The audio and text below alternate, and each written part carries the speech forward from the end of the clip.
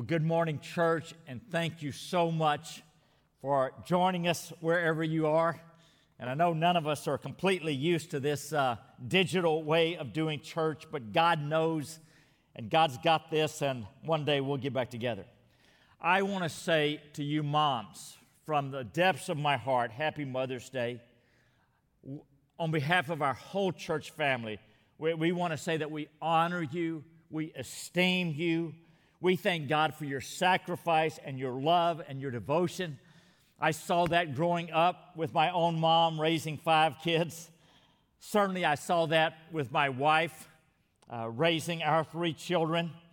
I've seen that with our 2 daughters, Sarah and Callie, as they raise their kids. And now the newest mom in our family, Michelle, our youngest son, John Paul Michelle, I think we have a photo of them, and Wallace Dutch Wells, about 2 weeks old. So that's the newest mom and her son in our family. Moms, I just want to say again, as I say regularly at this time, there is no higher calling on the planet than motherhood. And I hope you sense God's pleasure and His smile for all that you do.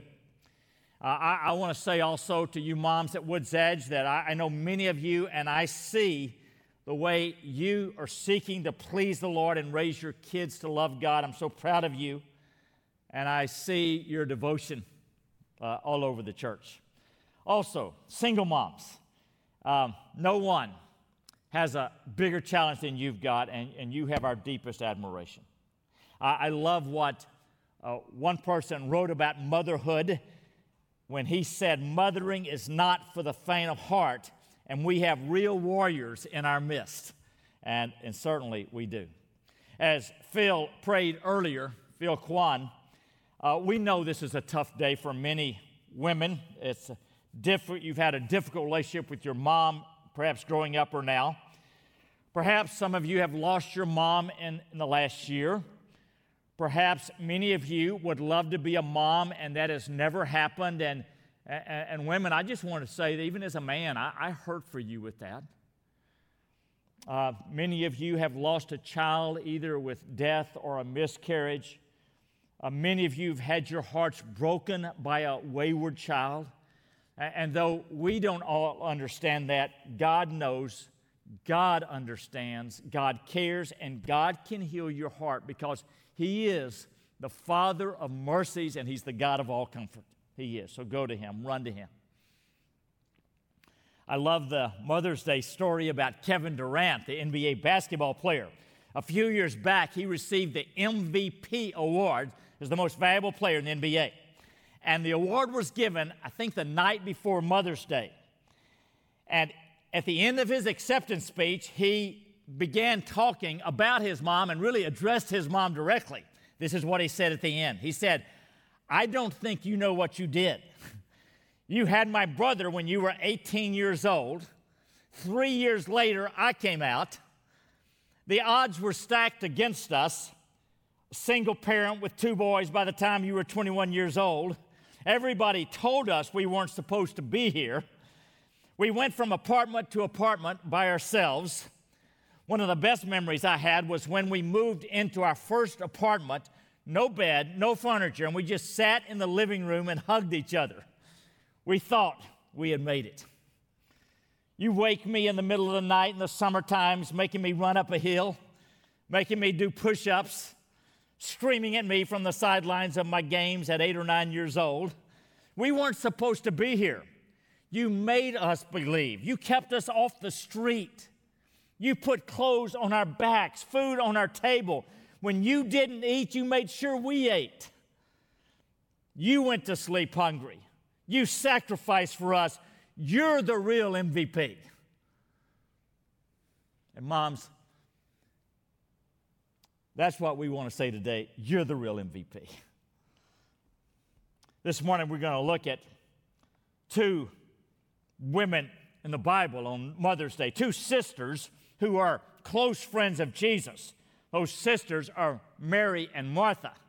And if you've got your Bibles or maybe you've got a smartphone or an iPad, turn to Luke 10, 38 through 42. Luke 10, short, brief, pregnant passage. There we read in verse 38, "Now as they went on their way, Jesus entered a village, and a woman named Martha welcomed him into her house. And she had a sister called Mary, who sat at the Lord's feet and listened to his teaching. But Martha was distracted with much serving, and she went up to him and said, 'Lord, do you not care that my sister has left me to serve alone? Tell her then to help me.' But the Lord answered her, 'Martha, Martha, you are anxious and troubled about many things, but one thing is necessary. Mary has chosen the good portion, which will not be taken away from her.'" This is God's holy word, church. Now, a brief, simple, understated passage, and perhaps a passage that's a bit frustrating because, after all, Martha's got a point. Now, Mary and Martha are the sisters of Lazarus. All three are close friends of Jesus. That becomes clear in the Gospels. And that's why Jesus feels free to stop by their house unannounced with a rather large entourage in tow. And you can imagine the setting, can't you? There's, in the main room, there's Jesus along with his 12 disciples, and Lazarus is there. And the men are talking with Jesus, asking questions and listening to his teaching.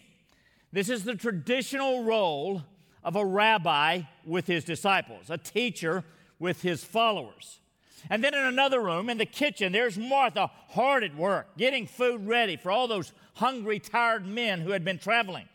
And hospitality is such a vital part of the culture in the Middle East, and she's going to great lengths and at all costs. She is a whirlwind of activity, the flower flying, her brow furrowed, all business, under pressure to throw this meal together. But what about Mary? Where's Mary? Is she in the kitchen with Martha helping with all of this work? No, she is not. Now, the cultural expectation of that time, especially, would be for Mary to be in the kitchen. It certainly would not be normal or even acceptable for Mary to be out with the men listening to Jesus. Also, if this was just a social situation, then people would be sitting on chairs or cushions. But if you considered yourself to be a disciple of a teacher, a disciple of a rabbi, then you would sit on the floor at the feet of the disciple. You were taking the position of a learner. And where did we read that Mary was sitting? Well, verse 39 said that Mary, who sat at the Lord's feet and listened to his teaching. What is Mary doing but taking the role of the disciple? Now, for a woman to take the role of a disciple in that culture would be shocking. Women were not allowed to learn the scriptures. They did not go to school growing up.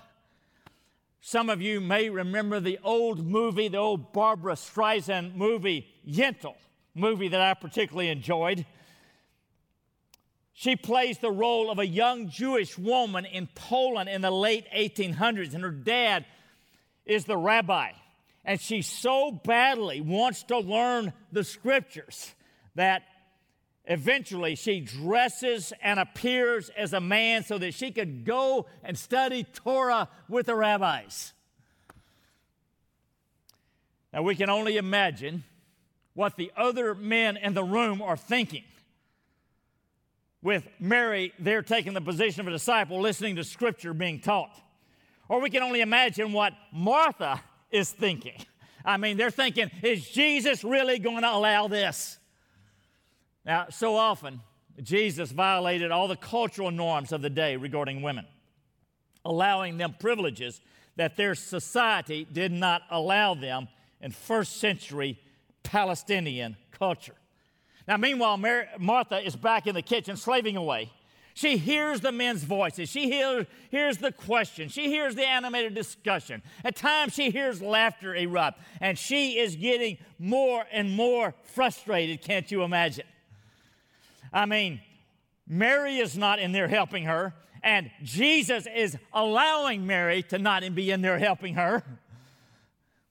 Now, all of us can relate at times to how frustrated we can get when seems like we're doing all the work and other people are letting us do all the work, and we get upset about that.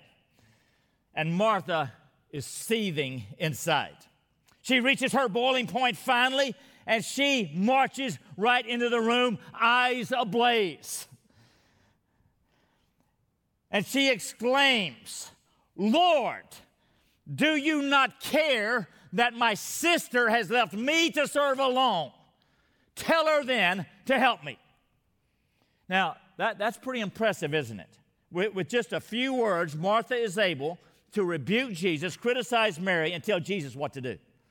I mean, just kind of all at once. And you can imagine all the disciples sitting around Jesus and seeing this, their eyes getting big. I cannot believe that Martha is talking to Jesus this way. And there's Mary over there just kind of slinking into the floor trying to be invisible with all this going on. And how does Jesus respond? Well, I'm pretty sure that he had a smile on his face and a twinkle in his eye. He's completely unintimidated by Martha, and he loves her. Now, Jesus is very close to this family. Many of us, if we were in this situation, we'd be stammering something about getting Martha some help, but not Jesus. You see, Jesus was never a pleaser of people. He did not need the approval of people because he was completely focused on the approval of his Father. And when we are secure in the love of our Father, we don't need the approval of people. We are free from being pleasers so that we can be lovers of people. And Jesus was freed up to love Martha and to love Mary. So how does Jesus respond in verse 41? "But the Lord answered her, 'Martha, Martha, you are anxious and troubled about many things, but one thing is necessary. Mary has chosen the good portion which will not be taken away from her.'" So, in this situation, Jesus is teaching Martha, teaching everybody there, only one thing is really necessary, and that's the thing that Mary has chosen. Now I understand. Martha had a good heart. She loved Jesus. She was so preoccupied with preparations that she missed the presence of Jesus. She missed out on just being with him, listening to him. Now, in some ways, Martha has a point. She does need some help. And Jesus doesn't get Mary or any of the men in there helping her. But what this situation called for, with Jesus in the next room speaking at that time, at that occasion, the point was, don't worry about food here. Martha, the main thing now is simply to sit in my presence and listen. And that's what Mary has chosen. And it's a good thing. It is the one thing necessary. And I will not take it away from her, because nothing, Martha, is more important than simply being with me, listening to me, learning from me. And with that, our brief passage ends, leaving us to ponder what Jesus is saying to us. I love it that the Bible does not tell us what Martha's response is, because that's not the point. Martha already knew this story. She doesn't need to hear about it. The point for us is not how Martha responded, but how do you and I respond to what Jesus is saying to us. God put this passage in the Bible for you and for me. How do we respond to what Jesus says? Now, here in America, we are activists by nature, most of us. You know, our mantra growing up is don't just sit there, do something. You know, that's the American way of life.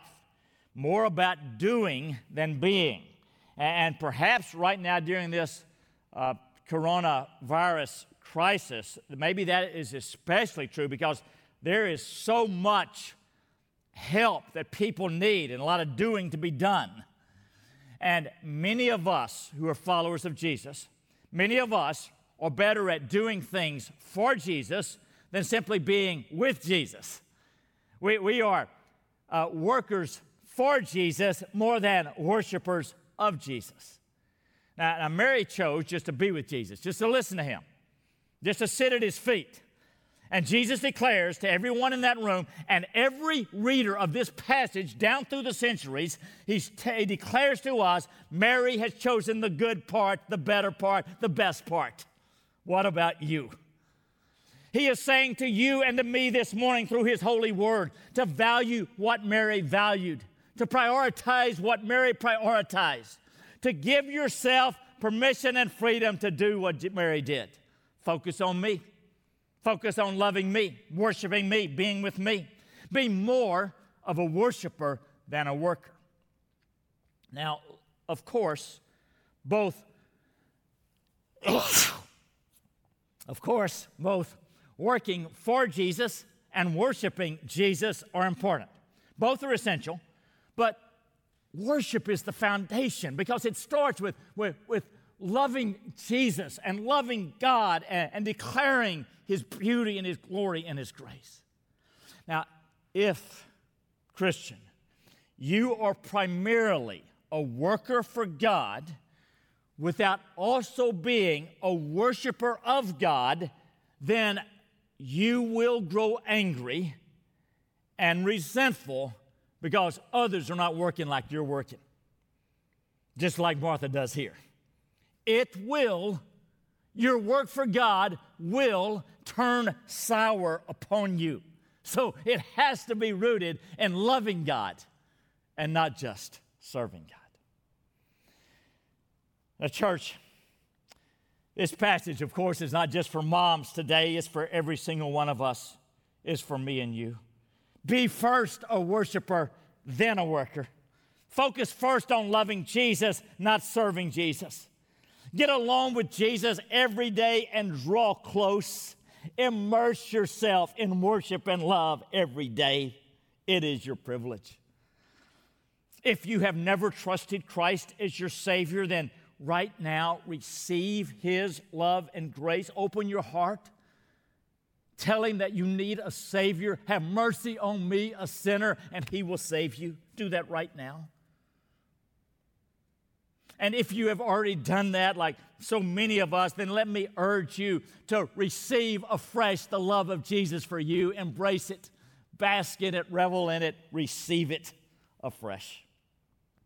Moreover, not only is this the thing pleasing to God, it is the thing you most need for your spiritual and emotional health.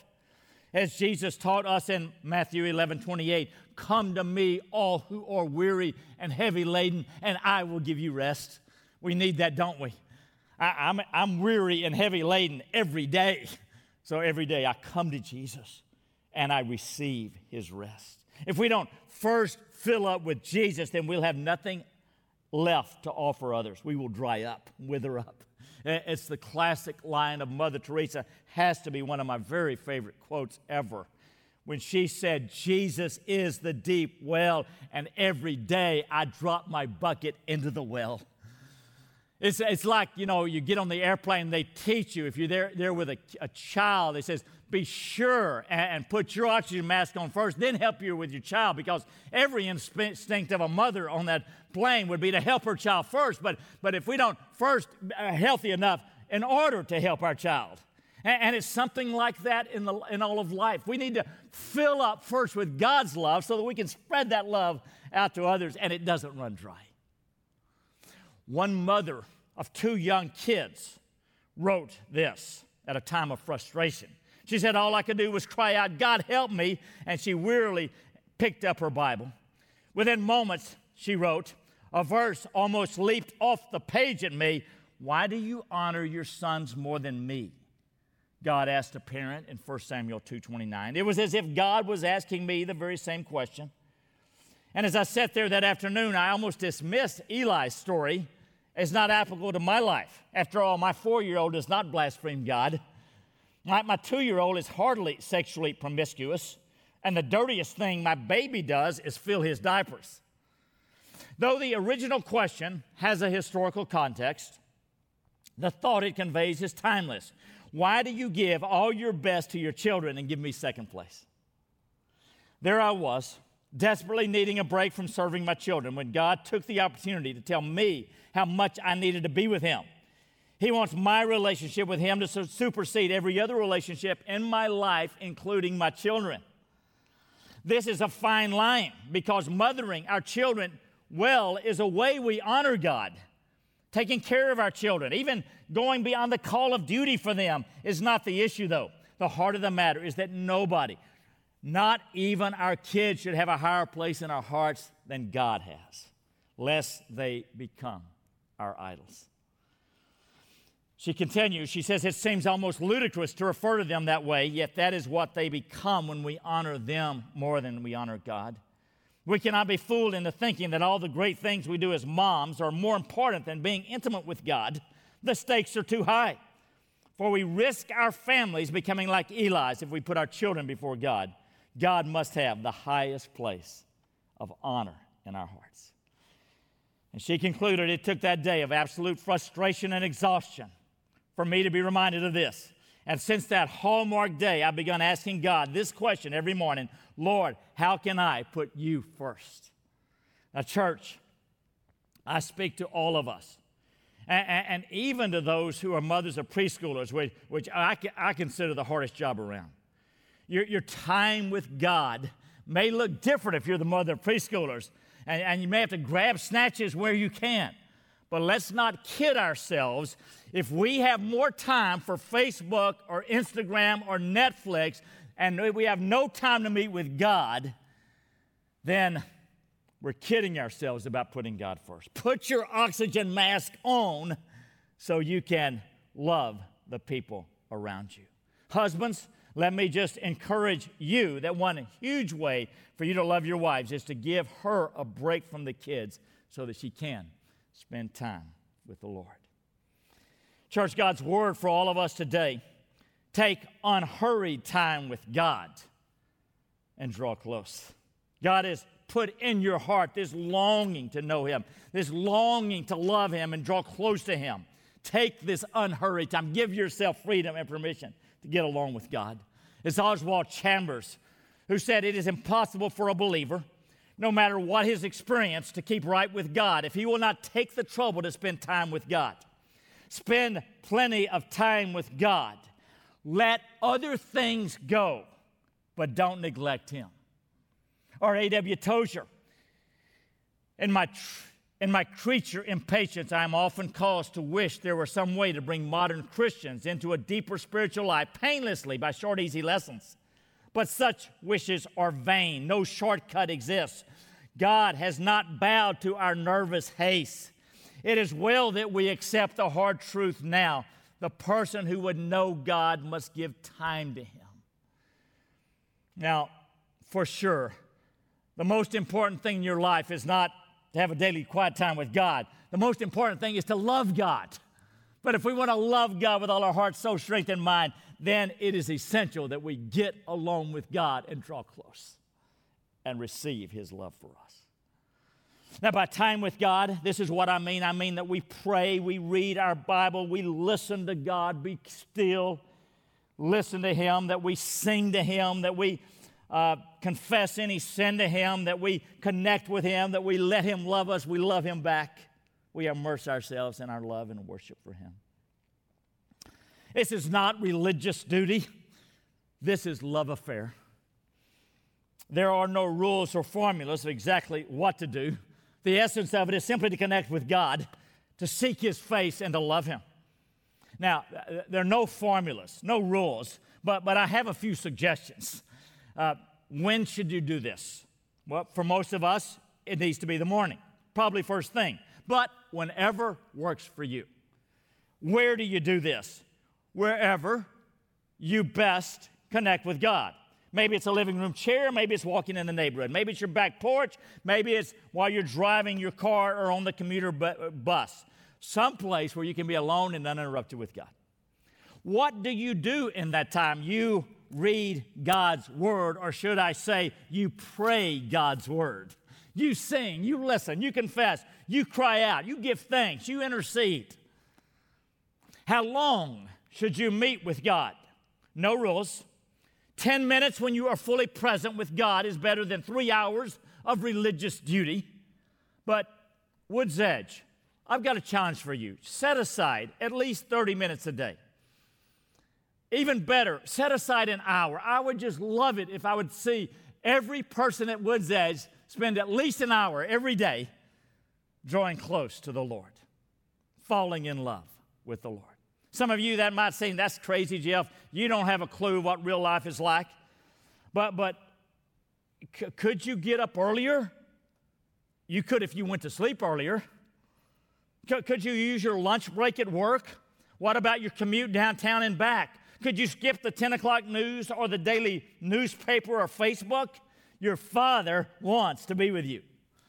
Many of you know here at Woods Edge that last fall I published a book, Unhurried Time with God, and the whole book is a short book. The whole short book is about this topic. And I know we're not meeting these days, but if you want to get one, there'll be some in the foyer tomorrow that you could purchase between 10 and 12 a.m. Now, let me close with this story that Philip Yancey tells, again about Mother Teresa.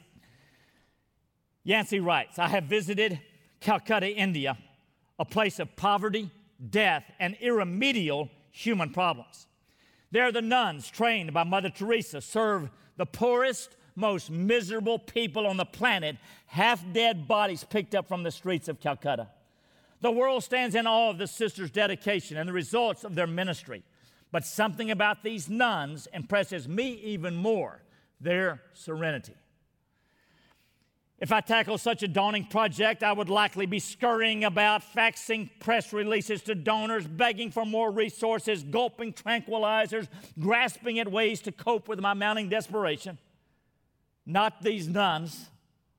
Their serenity traces back to what takes place before their day's work begins. At 4 o'clock in the morning, long before the sun, the sisters rise, awakened by a bell and the call, let us bless the Lord. They reply, thanks be to God. Dressed in spotless white saris, they file into the chapel where they sit on the floor, Indian style, and pray and sing together. On the wall of the plain chapel hangs a crucifix with the words, I thirst. Before meeting their first client, they immerse themselves in worship and in the love of God. I sense no panic in the sisters who run the home for the dying and destitute in Calcutta. I see concern and compassion, yes, but no obsession over what did not get done. In fact, early on in their work, Mother Teresa instituted a rule that her sisters take Thursdays off for prayer and rest. The work will always be here, but if we do not rest and pray, then we will not have the presence to do our work. These sisters are not working to complete a caseload for a social service agency. They are working for God. They begin their day with Him, they end their day with Him, back in the chapel for night prayers, and everything in between they present as their offering of worship to God. God alone determines their worth and measures their success. Church, we may not be nuns in a special house of ministry, but this principle applies to every single one of us. Jesus is the deep well, and every day I drop my bucket into the well. Pray with me, please. First of all, if you have never received this beautiful Savior who frees you from your sin and guilt and shame, right now, receive Him as your Savior. Jesus, come and save me. Come and save me.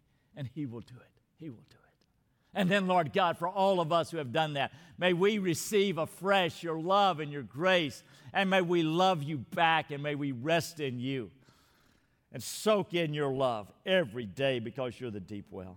Lord God, I pray especially for the moms that you would bless them, that you would set them free from any unrealistic lies of the enemy. They got to be perfect. Would you set moms free from any guilt or shame or fear, Lord, so that we would rest in you.